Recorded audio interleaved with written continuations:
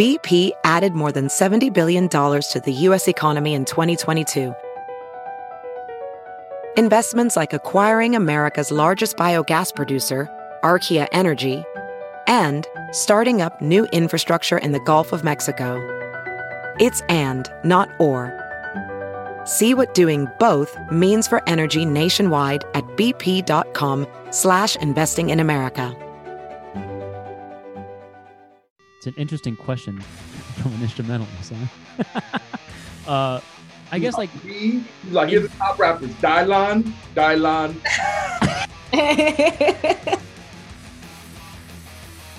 Welcome to another episode of Last Words on the Pit. I'm Zena Cotto, one of your hosts, and finally doing my due diligence and doing my intro here. Who else we got here?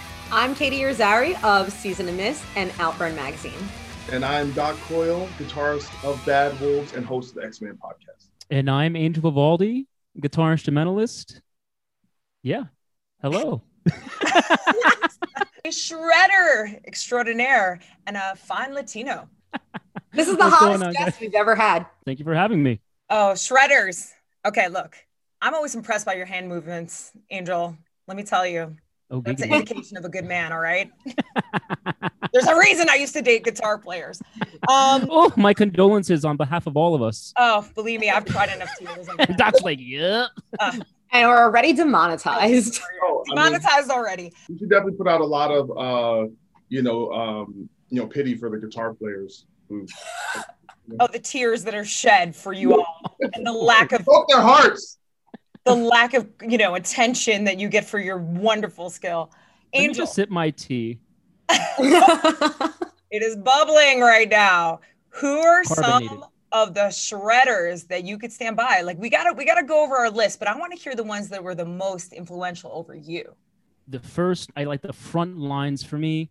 Number one was Kirk Hammett, man. He was the one that just like got me like, this is what you can do on guitar beyond just playing rhythm, which I was a rhythm guitarist for, I think most people start on rhythm, obviously. Well, most do. I mean, nowadays it's a little bit different, but, that was the one that taught me like, hey, you can do this too, and then from there, Marty Friedman, Alex Skolnick, really. So it's like, the big three, thrash lead guitarists. And then the one that kind of helped me transition out of that mentality as far as just playing one type of shred was Eric Johnson. And he was like an exclusive guitar instrumentalist. He was the first guitar instrumentalist that I've heard.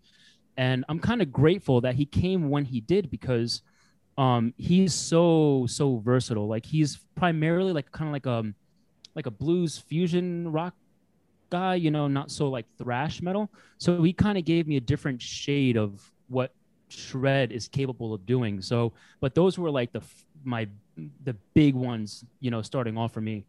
I mean, the concept of shred, right? Because you brought up a good point. And Doc, I'd actually be very curious to hear your point of view on this. When we talk about shredders, right? Mm-hmm. Everybody thinks quick, fast, really complicated, right? Yep. And I know that there's an obvious musical difference between rhythm guitar and people who just shred and really have that musical capability. Mm-hmm. What's like the in-between though, right? Because when you think of other people who may just be technically proficient, but also like put together really melodic, technically proficient content, like, what's your take on that? Like, what is the actual definition of a shredder? That's a fantastic question. And you know what? There's no one answer, because the word itself has a tremendous amount of stigma. It has so much stigma. Just recently, and I'm not naming names, but 2 days ago, I saw a shredder do some type of like guest solo for someone. And he literally in the caption said, I don't really do the shred thing. I'm like, bitch, what the fuck?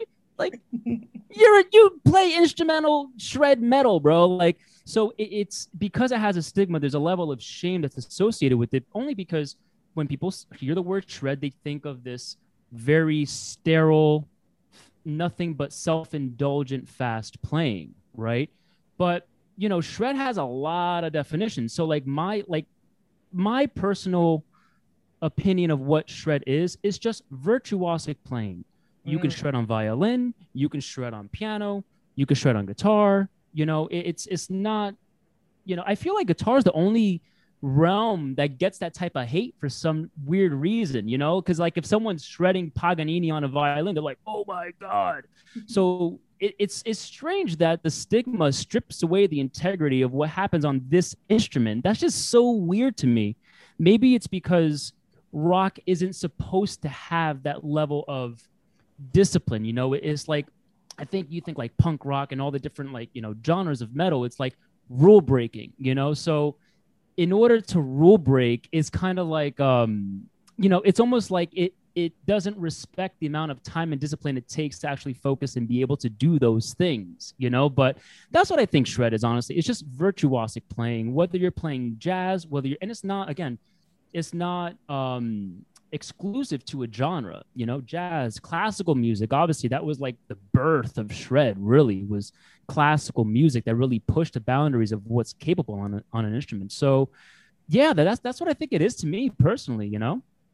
It's funny because I look at it from the complete opposite end of the spectrum, where I think people don't like to call themselves shredders, not because that looks bad. I think people feel like a shredder is like such a high level of playing that it's like, I personally almost feel bad about even putting myself in that position, because I'm like, I almost feel like I'm not good enough to classify myself as a shredder. So sometimes people will call me that or put you in there. So I think it's I don't know. I think the genre has gone through so many different phases, right? Like in the 80s, you probably couldn't get a gig unless you could play fast and tap and do neoclassical stuff. And then in the 90s, you had all these people who could play crazy, who were pretending like they couldn't, right? They put their skills back in the shed, and then it kind of came back in the 2000s. So I don't know. I wonder, maybe that's something a way you're kind of perceiving of maybe how you've been criticized. Yeah, I think, but again, I think it's a matter of that association of just self-indulgent playing, you know. And to be quite honest, I think it's absolutely ridiculous, because you mean to tell me that playing an instrument well over a song is more self-indulgent than putting your voice on a song? The thing that identifies your being more than anything in the world. Like, get the fuck out of here, man. Like it's a you know, it's like a weak argument for a feeble mind, you know? Spoken by a true instrumentalist right there. Hey, Katie, we haven't gotten to hear you talk. What is your perspective on this? All right, where do you stand? Are you moved by the shredded guitars? Well, first of all, I'd like to point out that when Angel ran down the list of all the instruments you could shred on, notice he conveniently left out the bass. Like, I think we've got a hater here, all right? Ooh. Damn. Let me drop. You know what? Please drop your mic. I would, but it's very heavy and expensive, I think. I don't know. Anyway, you know, it's interesting because I think as we're having this conversation, it's bringing to mind players who I think there's maybe a difference between shredder versus guitar icon, because there's, I think, a lot of people who really changed music and were extremely influential players who weren't necessarily very technically proficient or spectacular, but just wrote great music. And that's Nirvana, and that's Kurt Cobain. And I feel like Kurt Cobain is one of the greatest guitar players ever, but at the same time, is he going to be able to get on stage and play some Joe Satriani type technically proficient speed stuff? No, not at all. But at the same time, he wrote songs that are timeless, that are completely incremental to music, to the birth of a genre. So I think maybe for me, I look at shredder more like the metal guys of that technical proficiency. But I don't think just because you're a shredder that makes you a guitar icon, and vice versa. So I think for me, I separate those things. I agree, absolutely. I mean, like, Kurt Cobain was the reason why I picked up a guitar to begin with, 100%. And, you know, I think the one thing I always hold to this day with my approach to making music is it's a tool to write songs, essentially, you know? And that's the one thing that he, again, wasn't, like you said, wasn't a great guitarist, but he was an incredible wielder of the guitar. It's just a means to an end to him. Just a matter of just a tool to write the songs. And, you know, and his ability to to sing the melodies and write the lyrics and to fit everything, like that's such a craft with such a tremendous amount of depth that just certain people just really don't have. But I do think it's a different type of shade of, like, I identify things with different colors, right? So if you look at like a blues player, like let's say for instance, like a BB King, for instance, right? Guitar icon, obviously. Homeboy can play his ass off too, right? So, you know, but a lot, and I'll go into like, I won't go, you know, too into depth of like music theory and stuff like that, because I never took lessons. I didn't go to school for this shit. So, you know, I'm self-taught myself. But, you know, when people hear the blues, they see that as like a very emotional way to play. Like, oh, you know, I can't get into Malmsteen, but I can get into that. But regardless of whether it's BB King or Malmsteen or whoever it is, it's still a matter of technique. It's just a matter of whether the package that the guitar is being supported with, as far as the type of music or the song, if it's like easy listening, you know, because Malmsteen is not easy listening. Steve Vai is not easy listening, you know, and it's like you said, Zena, is a very complex type of like frequency that just like, you know, the wavelengths are very erratic and chaotic, you know, so it's like not necessarily easy to digest what it is that they're trying to say. But because you don't necessarily, maybe if someone doesn't necessarily understand it, doesn't mean that they're not saying something, you know. I kind of liken it to sports, right? Like you think about somebody who's excellent in a sport, right? You put on a pair of ice skates, right? For instance, like you can move on the ice skates, right? But it's a whole different game when you're an Olympic figure skater, right? To me, there's like two different ways that you look at it. You could either look at it for like what Katie was saying, like the emotional value, the songwriting value. I think there's an element of shred there too, because it's like incredible to watch somebody go through that process and kind of connect those things. But then when you see somebody who's just like super technically proficient, I know that I'm constantly blown away. I mean, one of the things that I wanted to bring up and the people I wanted to bring up was obviously Van Halen. You know, just kind of thinking through Van Halen, just like the principles of which you listen to the shred, right? Within Van Halen, like to me, that is like a temple example of like the two worlds meeting in one. Yeah. I mean, and he's the one that really, well, who knows what people were doing behind closed doors, because obviously the internet wasn't a thing, you know, and that's what really gives people like levels the playing field. But at that time, he was the one that broke the walls down to expose what was really possible, you know. And then when that happened, like everyone wanted to play like that, you know, everyone felt almost validated to play like that. But the thing is, the reason why he was successful wasn't because like he can shred like that. It wasn't the only thing. It's because Homeboy wrote some awesome songs, man. Great riffs, amazing melodies. The thing is, it's like, because I've had the experience of playing in bands, you know, and in bands, like I am very aware of what my role is. Like it's the singer that's up in the front lines, and I'm just chilling, man. I'm like writing the songs and supporting what the singer and what they're adept at, you know. And he knew his role. And that's the same thing what Kurt Cobain knew how to do. He knew when to play and he knew when not to play. And my first experience with that was playing at church. That was my first time ever playing with other musicians. And we were playing Salsa Merengue Bachata. So there wasn't a lot of room for like a little 15-year-old with an electric guitar, you know. It's like, say one more time in that accent. Thank you. The reading. Okay, that was a read. That was a read. Good. I miss you. But that's the thing is, like, you know, whenever I started to overstep my bounds, the musical director was like, "Nuh-uh," you know. And then I started recording myself at the rehearsals, and at first I was like, "Oh, my ego," you know. But once I heard it back, I was like, "He's right." And then I became a lot more self-aware of when to use, you know, my abilities and when they were appropriate, because you don't want to be invasive to a song, you know, because then no one's having a good time. That's why Vinnie Vincent got booted from Kiss. He didn't know his place. He would get on stage and he would play like 35-minute long solos. And it's like and to this day, he's probably one of the most technically proficient and incredible guitar players, but he will never really hold up because he didn't know his place. He didn't know when to play, when to stop. And he kind of tanked his own career with that. Doc is a guitar player in the band. What do you think about that? I mean, this is something I think about deeply because it's my profession, it's my art, it's the way I express myself, and I'm always trying to evolve, right? It's almost as a guitar player, you know, you have all these things. You know, the sports analogy I think is really apt, and in that I'm a big basketball fan, right? If I see some guy out there and he's doing crazy dribbling, he's going behind the back and he's like doing all this stuff, and it's kind of, sometimes it's much ado about nothing,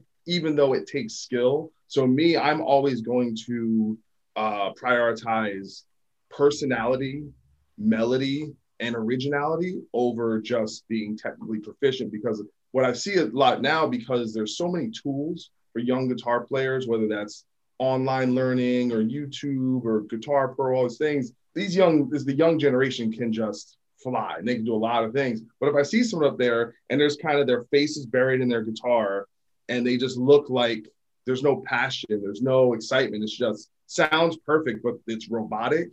Yep. It's not, I'll still be impressed and I'll be like, what? And it's not like I could do that, but probably the modern guitar player that moves me the most emotionally is Gary Clark Jr. And he's not the most technical guy in the world, but there's just, I can hear his sound from a million miles away, and I know who it is, and I know that's someone up there who is bleeding their heart out through it, and it has nothing to do about whether it's fast or slow, but I want someone to feel through the instrument. And so I think the idea about indulgence, right? Whether it's a basketball player over dribbling, whether it's a horn player who won't stop soloing, just with anyone, like sports, music is a team environment. And so once it becomes overly indulgent and therefore overly selfish and not about the bigger picture, that's what absolutely. I couldn't agree more, because it is about the bigger picture. And I think that a lot of the younger guitarists I notice, a lot of the times they take their inspiration and they use it as an influence. And what happens is they just essentially copy and paste what their guitar heroes are doing, you know? So essentially what happens is there's a tremendous amount of copycats right now, you know, in the guitar instrumental world, doing the same thing over and over and over again. Like right now, it's a lot of that neo soul kind of jazz fusion, and you can't tell these motherfuckers apart. Like they're exactly the same. Now, one could argue it's essentially the same thing that we did back in the day, but there was no internet back then. So there wasn't a trajectory of having to put yourself online and expose where you're at 15, and then 17, then 19, then 20, then 25, then 30, and so on. So, you know, one could argue is like, yeah, that's just what you did. You know, you sound the same way back in the day. Or another thing is like, sometimes it's just like really blatantly copying. Like my own journey, like I don't necessarily remember kind of taking particular like licks or anything like that from other guitarists. Like I always kind of like heard them and I was too lazy to learn it, to be quite honest. Like I see those 20-page tabs and I'm like, I just don't have the capacity to learn this shit, you know? So I would take the generalized idea and I would like spin it, you know, to the best of my ability, you know? But that's the thing, is like, you know, one could argue either way right now, you know, it's like either A, it's just the journey, because, you know, that's just what you do nowadays in order to get any type of like traction or followers and stuff like that. But it's just, it's just a very interesting observation, but I'm definitely seeing a lot more of it. I'm like you, Doc, like, you know, you hear a note and there's some type of like passion behind it. Like there's a sense of individuality. They're providing something that there's a hole in the scene that they're fitting, you know? And I feel like the people that fill that hole are the ones that have the careers nowadays, you know? And the other ones is like the younger generation. I feel like, I don't know, time will tell, but I have a feeling that a good amount of them are going to really struggle with that. I think there's like an existential issue in general with music right now because of that, across all genres, right? When you think about it, you're right. There weren't ways for us to hear amateur music as much back in the day, right? Like you'd have to physically hand it to somebody to play a tape that you recorded in your bedroom, right? Right. Now anybody could put music up online. And because of that, there's a subversive influence that happens, and the copycatism is like kind of par for the course, right? Because you're going to be dissecting kind of the same sounds, the same production techniques, all of these things over and over. But then one can argue on the other side that because there is access to all of this educational content that we never had access to, right? I don't know how the hell you guys learned how to play guitar. I tried so many times and I'm just awful. I can't do it. I can play piano somewhat, not even, but I just find it a very difficult instrument to learn, right? Like you either kind of have it or you don't. And you're either able to do it or you can't, or like you're just not going to do it. But it's interesting with these like tutorials and just watching these people shred, like people spend hours in their room day in, day out, learning how to be virtuosos, right? But the element that's missing that we had to go through is playing shows to no one, Yep. playing shows where you completely screw up. And I'm curious, when you are a very technical and proficient guitar player, especially when you're a shredder, right? Or is there somebody who actually has that ability and knows that cadence? What do you do when you screw up? I mean, personally, I've embraced my lack of perfection. And I think it's this environment where now, based on the way records sound, you can go in and fix every note and punch everything in or slow it down and speed it back up. And I don't know, there's just, I almost like lean into the fact that, hey, I'm warts and all, but it's me. And it just, and I think that's just, you age and you get older and you get more comfortable with yourself and you get okay with being imperfect. And that's, you know, at least if that happens, you know, it's real, right? That's what I love about Metallica when they, you know, they put up all these shows, these free show performances, and they don't fix them. And they, you know, there's they miss a note or someone does something, but you know, it's real. And that's just always going to be more fascinating to me and more interesting than something that it's so perfect. You're like, did they play it perfect or did they fix it? And you just don't know. So it's like, I had Stickman from Fury of Five on my podcast a couple weeks back, and he had this thing about, you know, like that he can't sing, but he's like, but I don't be hiding. I suck right in your face. Like sometimes just be who you are and be okay with it. And I think there's a certain freedom to that, and just I kind of embrace my own just individuality to that degree. Yeah. I just say, absolutely. I mean, I'm obviously not a guitarist, but I work with a lot of them. And one of the guitarists I work with is Dean Lamb of Archspire. And he has a channel on YouTube that a lot of people maybe even are more familiar with than the actual band Archspire. And it's Dean and Claire Learn. And it's him and his wife, who are both absolutely incredible guitar players. And I mean, Dean himself is known for writing some of the fastest music, some of the most technically proficient music, some of the most impossible to play music.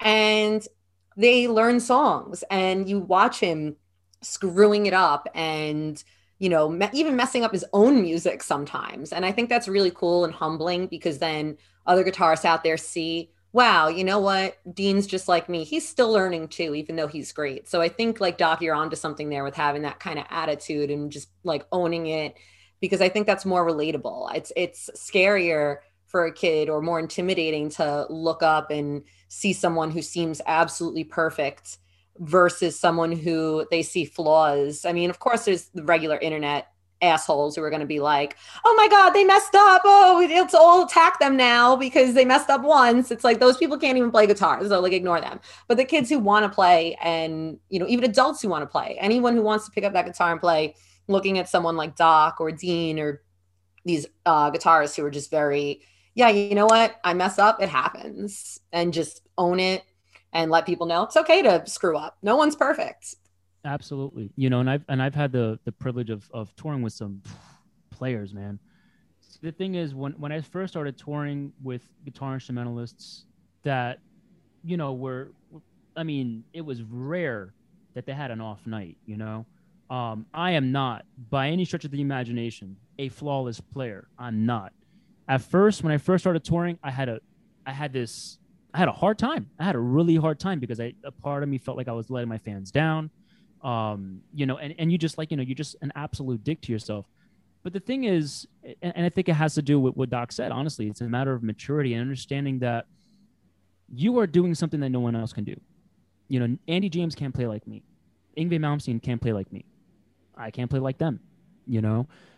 We all have a particular thing that we offer, you know. So for me, it's like when I tour, it's a rock show, man. It's not a dress rehearsal. I'm running around, I'm engaging, like I'm it's not a cardboard cutout thing, you know. And because I put on a show, you're going to sacrifice a little bit of your accuracy, and I don't give a shit. Like, if you want to hear it perfect, go listen to the record.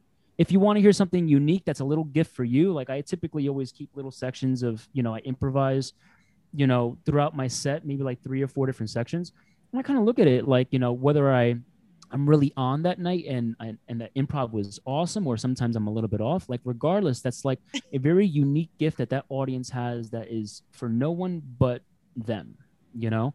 But that's the thing, you know, I think certain artists just prioritize different things, you know, and I think a lot of it has to do with the demographic that they tend to attract. You know, if they're very in tune with their, you know, like Dream Theater, for instance, like their fans are so in tune with what they do. Like Dream Theater has like this essence of pristine perfection, you know, and they're not going to be doing backflips on stage because they have to maintain that perfection to some degree. You know, they're going to fuck up here and there, but for the most part, that's what they know that their fans want to hear. They want to hear these technical songs executed as well as they can be, you know, whereas like Iron Maiden, you know, Iron Maiden is going, they're nuts. And, you know, it's my preference. Like I want to see Iron Maiden, bro, you know, like I want to see an experience. I want to see, you know, thought put into a show besides the thought that was put into an album that they already recorded, you know? So for me, the live show is everything, you know, and I don't, you know, if I have a bad night, man, it's like, whatever, dude. You know, it's like, whatever. I saw Dream Theater open for Iron Maiden. Oh, I did too. Although I kind of fell asleep during Dream Theater, but I did. I was at that at PNC, right, Doc? Yeah. So I have a question for everyone. In the past few years, or it seems like every 3 or 4 years, there seems to be a story that guitar music is falling out of favor with popular culture, that it's out the door. Maybe that's through pop or hip hop or whatever, but it seems like it's kind of coming back in a little bit. I mean, what's everyone's thoughts about that? I mean, is guitar-led music going to be something old fogies do in 20, 30 years? Is going to be a thing of the past? Or will this be kind of still something that we consider at the forefront? The people who write those articles are just so out of touch. Like that is like somebody's grandpa who has dementia. Like don't read those. Like seriously, who like the guitars now especially are more popular than ever because even in hip hop now, and Zena could speak on this, guitars are becoming popular. You have artists like Post Malone and Machine Gun Kelly crossing over. And I mean, rap has always been a genre that's crossed over right into rock and into metal. And pop too. I mean, you have like Monty Pittman of Prong playing with Madonna. You've got Nuno Bettencourt of Extreme playing with Rihanna. So it's like, guitars are more popular now than ever, and they're infiltrating genres outside of rock and metal, and they're everywhere. So people who write those articles, I don't know what they're smoking. I don't know where they live. I don't know what their malfunction is, but they don't read those articles. Whoever wrote that is near retirement. Like they got to go. They don't know what's going on out there. I'm pretty sure it's younger people. I mean, all right. So Katie brought up a good point. I mean, I do agree that a lot of guitar work is sneaking more into other genres. Like even when you look at it, like country pop, hip hop, you know, that the weird mix of like country pop and hip hop that's been going on. Like a lot of this guitar driven work, right? That's not just stuff that gets written on like, you know, I don't know, keyboard or whatever the case is. I will say, I think, and I did read somewhere that over the pandemic, a lot of people bought guitars, right? At a time where guitars were actually kind of low because, you know, think about there's ebb and flow of each generation and how it goes forward, right? The SoundCloud generation, you know, was really able to kind of use non-traditional instruments to create their quote unquote music, right? But then people become fascinated with seeing live music. And when you see live music, you see live instrumentation, right? There's DJs, but a lot of even these hip hop artists, when you go on SNL, you can't do that. You have to have live instrumentation. So like, I think that there is always going to be an excellence fascination with guitars and the music that's created with bass too. Sorry, not to leave out the bass. I think that it is still important, and guitars are never going to go away. It's just it just takes on different lives, and it has an ebb and flow. Absolutely. I mean, again, like, you know, to expand on what you said, like Fender had their best year. They sold the most guitars in 2020 than they ever have in their entire history of existence. Like, that's absolutely insane. That's insane, especially during a pandemic when, like, you know, people are struggling, they don't have money, but they're willing to like spend money on guitars, you know, because there's this thing that there's this like aspect of like, you know, between the two instruments that are responsible for songwriting in people's eyes are piano and guitar. And the reason why that is like, you know, because the bass is limited. I mean, unless you want to be virtuoso about it, in terms of like having bass notes and the actual composition, like full chords. It's piano and guitar, and no one wants to fucking play piano, man. Everyone wants to play guitar because Billy Joel. Yeah, but how many Billy Joels are like killing it right now?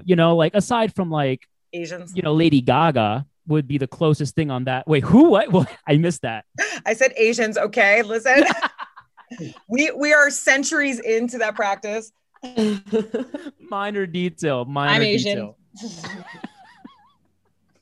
That's the thing, it's like, it's just, and not to mention, like, I guess there's so many reasons. I mean, just the guitar just is, and here's the thing, to expand on what you said before, Zena, like, it is a very hard instrument to play. It's very unforgiving. Like piano is like, if you want to hit an actual note of like C, you hit the C button essentially, where guitar is like, you have to hold down the string the right way and you can't put too much pressure on it. Otherwise it goes sharp, but then you have to take your right hand and strike, it's a very visceral, raw instrument, that it takes a lot of time. So it is kind of, it's interesting that of all instruments, like that's the one that people are really gravitating towards. But it's definitely, and think about it, like that whole surge of guitars being sold in 2020. Think about what's going to happen in 2025 to all those people who've been playing for 5 years, because it doesn't take that long to get good anymore. If you stick with it for like a year or two, you'll be all right. You'll be able to hang. It's just how it is. It's like, you ever see the video of gymnastics like from the 1950s compared to like now? It's a marvel of human, and like, it's insane. It was so like just timid and mild. They're just doing cartwheels, basic things. And then you see like, what's it, one's girl, Simone, something like that. Simone Biles. That's the one. Like, it's night and day. And it's just a matter of the trajectory of human evolution. It's what we do. We take things and we make them better over time, whether it's, and obviously with music it's subjective, but is definitely going to take on a new shape, I'd say, within the next 5 years. Something's going to happen. Well, people have spoken. Guitar buried before the corpse is dead, right? We're coming back, all right? Zombie guitar. You have a long career ahead of you, Doc. So everybody's got their favorites for sure. And listen, we've been talking about a lot of dudes, first of all. We got to talk about the women who shred. And I got one or two in the mix here, but. Oh, I do too. Oh, I'm excited because I have a feeling they're different. Maybe synergies. You know what, Katie, go off. You first. Oh, I didn't think I'd be put on the spot like this. All right, I got this. So I came with 3. I broke them into categories: modern guitarist, classic guitarist, underrated guitarist. So classic guitarist, and now for me, classic is like just before like the century. I'm going to say Chuck Schuldiner from Death. He was the one who did it for me. He was the one, like, I mean, I had already at that point, by the time I heard Death, had heard some of the greatest guitar players that have been out there. Dimebag and Kirk Hammett, Marty Friedman, Dave Mustaine, but there was something about the first time I heard Death that was just life-changing. And that really opened up a whole new world of music for me that I hadn't yet really explored or known much about. And Chuck Schuldiner is, I mean, he's the godfather of death metal. He also extremely had a heavy hand in making more technically proficient music. I mean, he really is a legend in every sense of the word. And like I said, for me, that was the guitar player I heard that just changed my life. I mean, there were a lot that changed my life, even Kurt Cobain, I could say, but it was something about that just gave me a whole new perspective. And it's, to this day, Death is still one of my favorite bands. Are we just doing one at a time, or do I do all 3 at once? What are we doing? All right.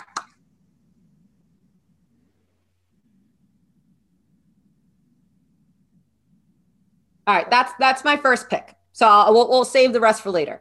What about you, Doc? I listed a bunch, but I feel like some are so ubiquitous and important that if you're a guitar player of a certain age and you love metal, whether it's Randy Rhoads or Dimebag or Marty Friedman, like Angel mentioned, but I'm gonna bring up a guy that just kind of changed the game around 15 years ago. And it's a guy named Jeff Loomis, played with Nevermore, is currently in Arch Enemy, and they put out an album called Dead Heart in a Dead World, and his playing just went to this whole other level. But not only could he do things technically that were above and beyond what people were doing at the time, his writing was just impeccable, and he understood melody, and every time he did a solo, excuse me, it elevated the song to a whole other level, and he kind of reached this legendary status, and he's still doing incredible work. So that's my first choice. Shout out to Jeff Loomis. It's a good one. That's a good one. I sign off on that. Angel, what do you got? It's an interesting question from an instrumentalist, huh? I guess like he's like, here's the top rappers: Dylon. Oh man, okay, so like my number one desert island guitarist is this guitarist named Matthias Eklund, who's a guitarist from Free Kitchen. He's much more along the lines of like Frank Zappa with just instrumental, like very, very kind of like out there experimental music. I really wouldn't, it's just very experimental. But that's like my number one, like modern guitarist, like beyond like the front lines of like what kind of influenced me for sure. I'll throw one in. I mean, you guys have really just listed literally all of the forefathers, right? Like everybody has been kind of mentioned that is obviously one of the people who has shaped guitar work in rock and metal. One that so I started reading all these lists, right? Because I'm like, all right, like who do other people think is really good?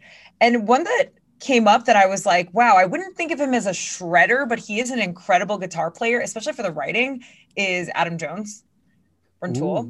Yeah. Oh yeah.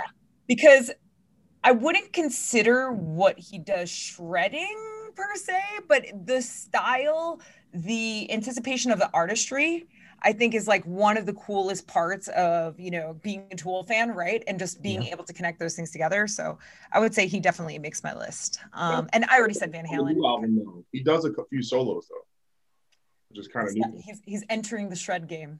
Yeah. So I'm going to go with my modern choice. Originally, I was going to throw out Dean Lamb from Archspire, but I already talked about him, so we already know he exists. So I'm going to actually go with a guitar duo, and that's Misha Mansour and Jake Bowen of Periphery. I think they're both extremely... Really? Mark out of the other third guitar? I know. Where's the love for Mark? I know. You're right, guys. There was no love for Mark there. There probably should have been. I mean, all the guitar players in Periphery currently and past, they were instrumental, I think, in really popularizing djent. I mean, at that point, you already had other bands out like Sixth and or Skith, however you say it. I think they were the ones that really started to popularize it. That was the band that was getting played on Liquid Metal and that people were actually starting to really pay attention to. And I think they really have changed the game. I think they've merged kind of like the past and the present, where you kind of have that new metal-ish style, but it's classier, I guess, so to speak. So yeah, I love Periphery. I would definitely put them out there. So my second choice is someone who's been around forever and ever, but for some reason I didn't really discover his definitive playing until around 2010, 2011 and dig in, and that's Nuno Betancourt from Extreme.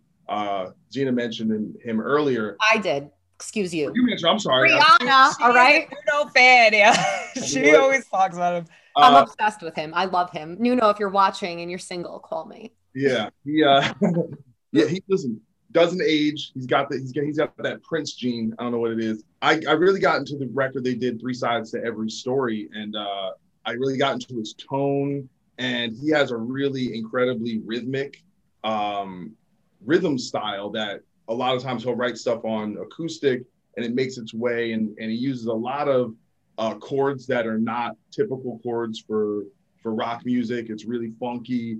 And he's just, he's probably just a bit of a musical genius. I've never seen the video of him playing Hopper Teacher on drums and singing. He can kind of do everything, but he's just this guy that just has complete control of the instrument at all times and knows how to be melodic and tone it down. And then when it's time to shred, his technique is flawless. Like, he's one of these guys that doesn't play with too much gain, so you can hear every little nuance of his playing, and it's super inspiring. I started learning a lot of his stuff to try and kind of sit in his just where he's coming from. And it's like, and now I think in retrospective, I think he's actually underrated as compared to someone like Van Halen and Randy Rhoads, and I think he should be mentioned with those guys.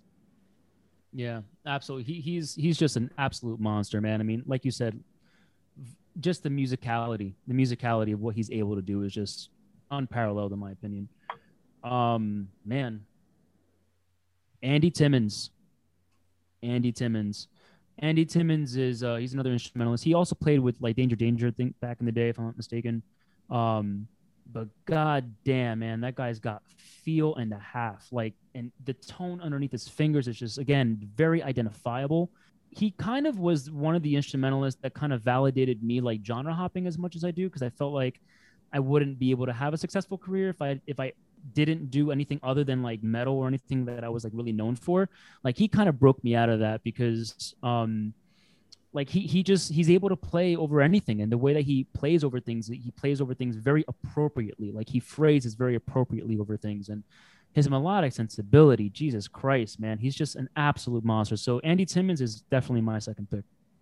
I'm not always the biggest fan of like super technical, technically proficient guitar playing, right? Like, especially when you go into a little bit more of that fusion, like mixing jazz. But Paul Masvidal. Oh my God, yes. Definitely. Yes. Like, you know, to me, Cynic, like listening to their music, like was the best strike of balance between those two worlds, but also like has really interesting pop sensibilities in a way that I've never really heard another band duplicate. And I think a lot of it can be attributed to like Paul's ear, his construction of the songs, the way that he plays, kind of like obviously the knowledge of world music that he has. Definitely a good one. And one other like newer one to throw in that I've always just been impressed, and like as a man of color, I definitely think is fucking amazing. I knew you were going to say him, and that's why I didn't put him on my list. I know exactly what you're going to say. Oh, Tosin? Mm-hmm. Abasi. I knew you were going to say him. Animals as Leaders. I had actually, when I first moved to LA, I randomly met up with him like for coffee one day, and I was like, man, this guy is like a fucking genius. Like, he is literally a genius in just such like an animal and everything that he does and the way that he approaches it. It's just really cool. And, you know, I don't know. He's just badass. I stan. It's so funny you say that, because I actually had considered him. And then I was like, I have a feeling Xena is probably going to bring him up. So I want to give space to someone else who won't be mentioned twice.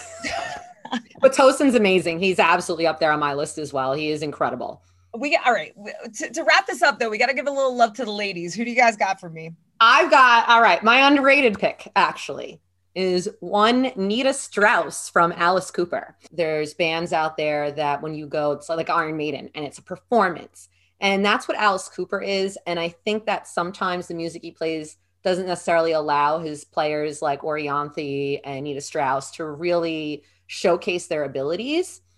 And I think when the case of Orianthi, she really made something of herself in a solo sense that people already know how great she is. Whereas Nita, I think people really just focus on what she does with Alice and don't realize just how versatile and how broad she is. And she's just a spectacular player. I actually, right from the start, was like, I want to put Nita on this list because I just feel like she does not get enough recognition for her songwriting abilities and her capabilities that expand outside of the Alice Cooper sphere. If we're talking about ladies, then I have to give a shout out to her former bandmate Iron Maiden's Courtney Cox. Yeah. She, Courtney's a good friend of mine, but she would do the Dime Bash that they have out here around NAMM, and it's a ton of big time players, and she'll come out there and do every dime bag solo better than every single person there. Like, so there's no like scale like, oh, for a girl, ain't none of that. She's spoken to everybody because for any of these girls, honestly, for any of them. Yeah. I really wasn't even thinking of Nita in terms of a woman either. I was really just thinking of her in terms of who is a guitar player I think is amazing, but underrated. And she was really just the go-to for me. I mean, it was really between her and Mark Tremonti, but I didn't want to lose my metal cred for talking about someone who played in Creed. So God forbid. But we did switch because I had one more pick. So I also have to give a shout out to Wes Hauck from Alluvial. I think he's, he's not like a super young guy. Like he's not like but he is exposure now, and I think he's gonna get a lot of people are gonna start paying attention to him as being like really someone who's moving the needle as just a really dynamic, incredible guitar player. And he's one of those guys that you hear him play, you know it's him. You just his style is so signature, and he's incredible. So I had to stick that in there. Apologies. Angel, you got anybody? Yeah. My top female guitarist pick has to be Kaki King. Oh Kaki my God, King, yes. That's my girl. Yo, let me tell you. Technical ability, obviously wonderful, but man, she has such a way of writing a song. My next record, there was a couple of songs that were very inspired by, because it's like Latin infusion and very acoustic driven, and it was no doubt, a splash of influence from what she does. She just has such a way of that. There's a beauty with restriction sometimes, and pacing that restriction with a very conscious, just, I don't even know, man. I could just go on and on about her music. She's just absolutely wonderful. And everything that she does, she's definitely run the gamut with genres as well, which again, another level of validation of just doing whatever the hell you want, because your legacy is so much more important than feeling what your audience wants to hear. She just never gave a shit, man. She goes from punk rock to acoustic to this to that. She's all over the place, man. And I absolutely adore her music. So Kaki King, that's my girl. Like a Saint Vincent. What about her? Some people love her, some people hate her. I'm not the biggest fan of Saint Vincent, but I got to give her respect for her guitar playing. Yeah, she definitely has a presence. I never really listened to her music, but I know that she has a very strong presence with the guitar community. So I guess that garners some level of respect for sure. She seems like an artist in theory I should like, but I just can't connect. Same. Yeah. Same. When I watched her Saturday Night Live performance, I'm like, this is a lot. This is a lot to take on. All right, I'll close it out. Again, you listed all these amazing people, Lita Ford, Joan Jett, all, but maybe not in the shredder category, okay? But in terms of shredders, actually, I'm gonna name a friend of mine. My friend Nicole, I can never say her last name, Papasfru. I know you're talking about. Yeah, some Greek shit. Yeah, I know. Yeah. I know who she is. Yeah, she's sick. What is she in? Why can't I remember? She has been in a bunch of bands. Callias is the name of her band, but it's like a proggy, not exactly my personal like taste, right? But I gotta say, when I watch her videos, I'm just like, she is one of the sickest players in my opinion, especially just watching like the command that she has with the proficiency. I'm always blown away. So I would like you to go check out her YouTube videos and her band, because I think that she's pretty incredible. Angel, thank you so much for talking to us about who shreds and who doesn't shred. Where can people find you? Oh man, I'm like a musical STD. You just Google me, I pop up everywhere. Get yourself a dose. Turns out I didn't know I could catch an STD from using Google, but now I gotta watch out. Everywhere. Wrap up before you Google my name, boys. Right. At Angel Vivaldi. Yeah, you can find me on Instagram, YouTube, all over the place. Angel Vivaldi. And yes, thank you guys so much for having me. It was an absolute joy. Had a lot of fun. Thank you so much, Angel. This has been great. Well, today we learned about the art of shred, and it's been a grand old time. If you want to find me on the internet, you can find me at Zena Coda. If you Google me, you will not get an STD, thank God. Doc, what about you? You can find me everywhere. Sorry. Oh, I'm sorry. That was just so fucking funny. I'm sorry. You'll get an STD another way. Okay. You can find me on Twitter and Instagram at Doc Coyle. You can find me on Twitter and Instagram at Merciful Kate. Infect me. If you want to infiltrate on social media and get really nasty, hit us up at We Are The Pits, wherever we have handles, I guess. If you want to see our wonderful faces, you can check us out on YouTube at The Pit, and let us know who's your favorite shredder of all time and leave us crazy comments. We love reading them.